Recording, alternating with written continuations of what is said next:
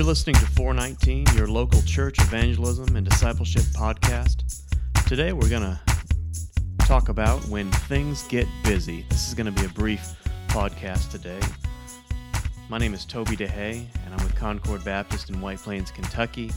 And with me usually is Bill Egbert. He's the Director of Missions for Little Bethel Baptist Association in Western Kentucky, but he's not with me. Please don't tell me I'm doing this.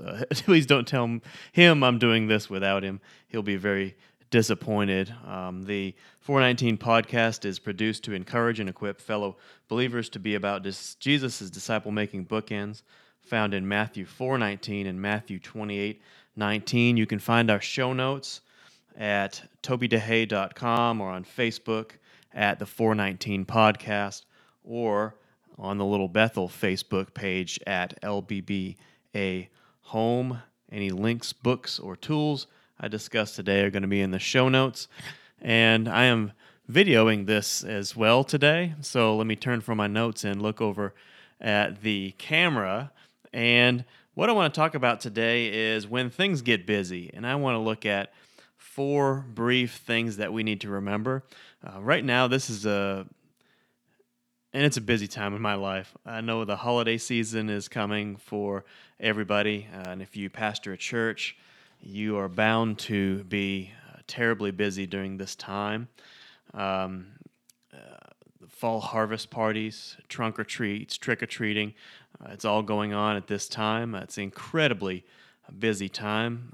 In my life, I'm doing doctoral studies right now, and I signed up for a class this summer that did not make, and on top of that, we had an issue in our home that happens to be the parsonage that is right over here, just a stone's throw away from my office.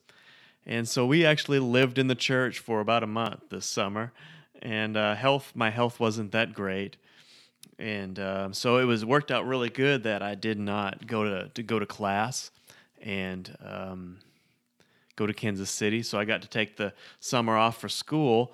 But because of that, I had to take a class this fall, and then another month later, I had to take another one. So I'm doubling up on seminars right now. I'm actually finishing the work for this first seminar and working on the front end of the work from the second seminar. And this week right here, I have 5 projects that I have to finish this week on top of my regular church duties and family obligations and whatnot. We had our harvest party Sunday, and it went great. And so I'm also spending time this week following up on contacts and our visitors and whatnot. I took a picture, and I'll have it up on the various, the couple of Facebook pages and probably on the website of my desk area. You can't see this area right here in front of me, but you will on the picture if you look. It's got my monitors. I've got 3 monitors. One is a little janky little deal I have leaning up, my regular big monitor, and the one that you're looking at right here, which is just my laptop. And then my desk that I usually write on, it's a wreck right now. It's an absolute wreck. And behind me, I brought in a little desk to hold books that I can pull off the shelf, just off this desk real quick for research that I'm working on this paper.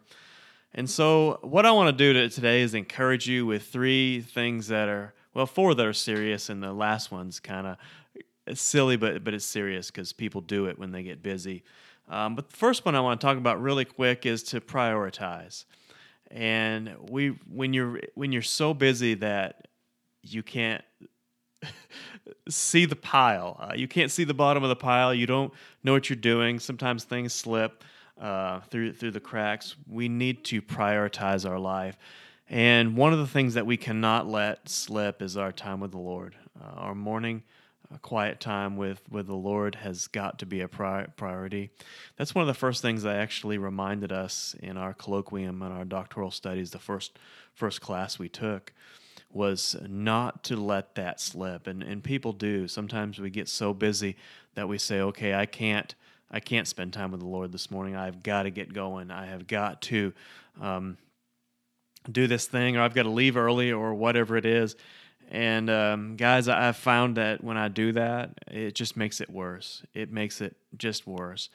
So sometimes I try to get up just a little bit earlier.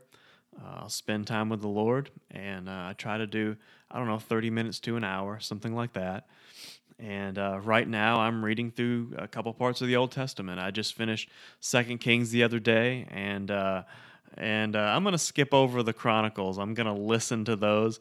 And right now, I'm in Ezra, and read a couple chapters of those. I'm also in Isaiah. And what I do is I just pick out a passage in my daily reading that just hits me. I don't know. Maybe it's something that reminds me of something. Whatever. I'll open up my journal and I'll journal about that. I use the SOAP method. I'll write out the scripture if I can. I'll write the whole thing if it's short. If not, I'll write a synopsis of it. Then the next part, it's SOAP. The O is observation. What do I see about this? A is the application. How can I apply this to my life? And the fourth thing is a prayer. But we need to prioritize our lives. Make eating a priority. Make all the important things. Your family is a priority. And when you say yes to something, remember that you say no to something else. Number 2, we need to exercise. Here in just a minute, I'm going to go home. I'm going to put on my comfy clothes, and Christy and I are going to go down to the walking trail. This gives us the time to exercise, to feel better. It takes about an hour. I want to say it's like 2 or 3 miles, something like that. I'm not sure. I'll get in my 10,000 steps for the day. The other day I did 17,000, and I wrote a paper in something else, and I did, made calls, visit in something else, and still got my exercise in. It's just number 1, how we prioritize, and number 2, we've got to exercise. And also, I get to spend time with Christy, and so I debrief what I'm doing. It gets a load off my chest, and so we have got to exercise. Otherwise, we find ourselves stopping at fast food places. We eat junk at our desks and all kinds of stuff, and it's just not good. It just makes it worse. Number 3, we need to harmonize, and you can tell this is a Baptist outline here, but we need to harmonize our lives and include all the different parts. I know guys that when they're doing things like I'm doing right now, man, they won't leave their office. And it's just not healthy.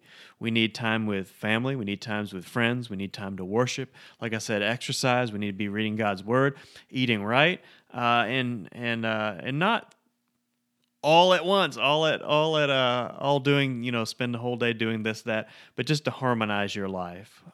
When we feel, when I'm doing my work here and it's a little bit too busy, I'll walk around the church about 3 or 4 laps, and then I'll come back in and get started.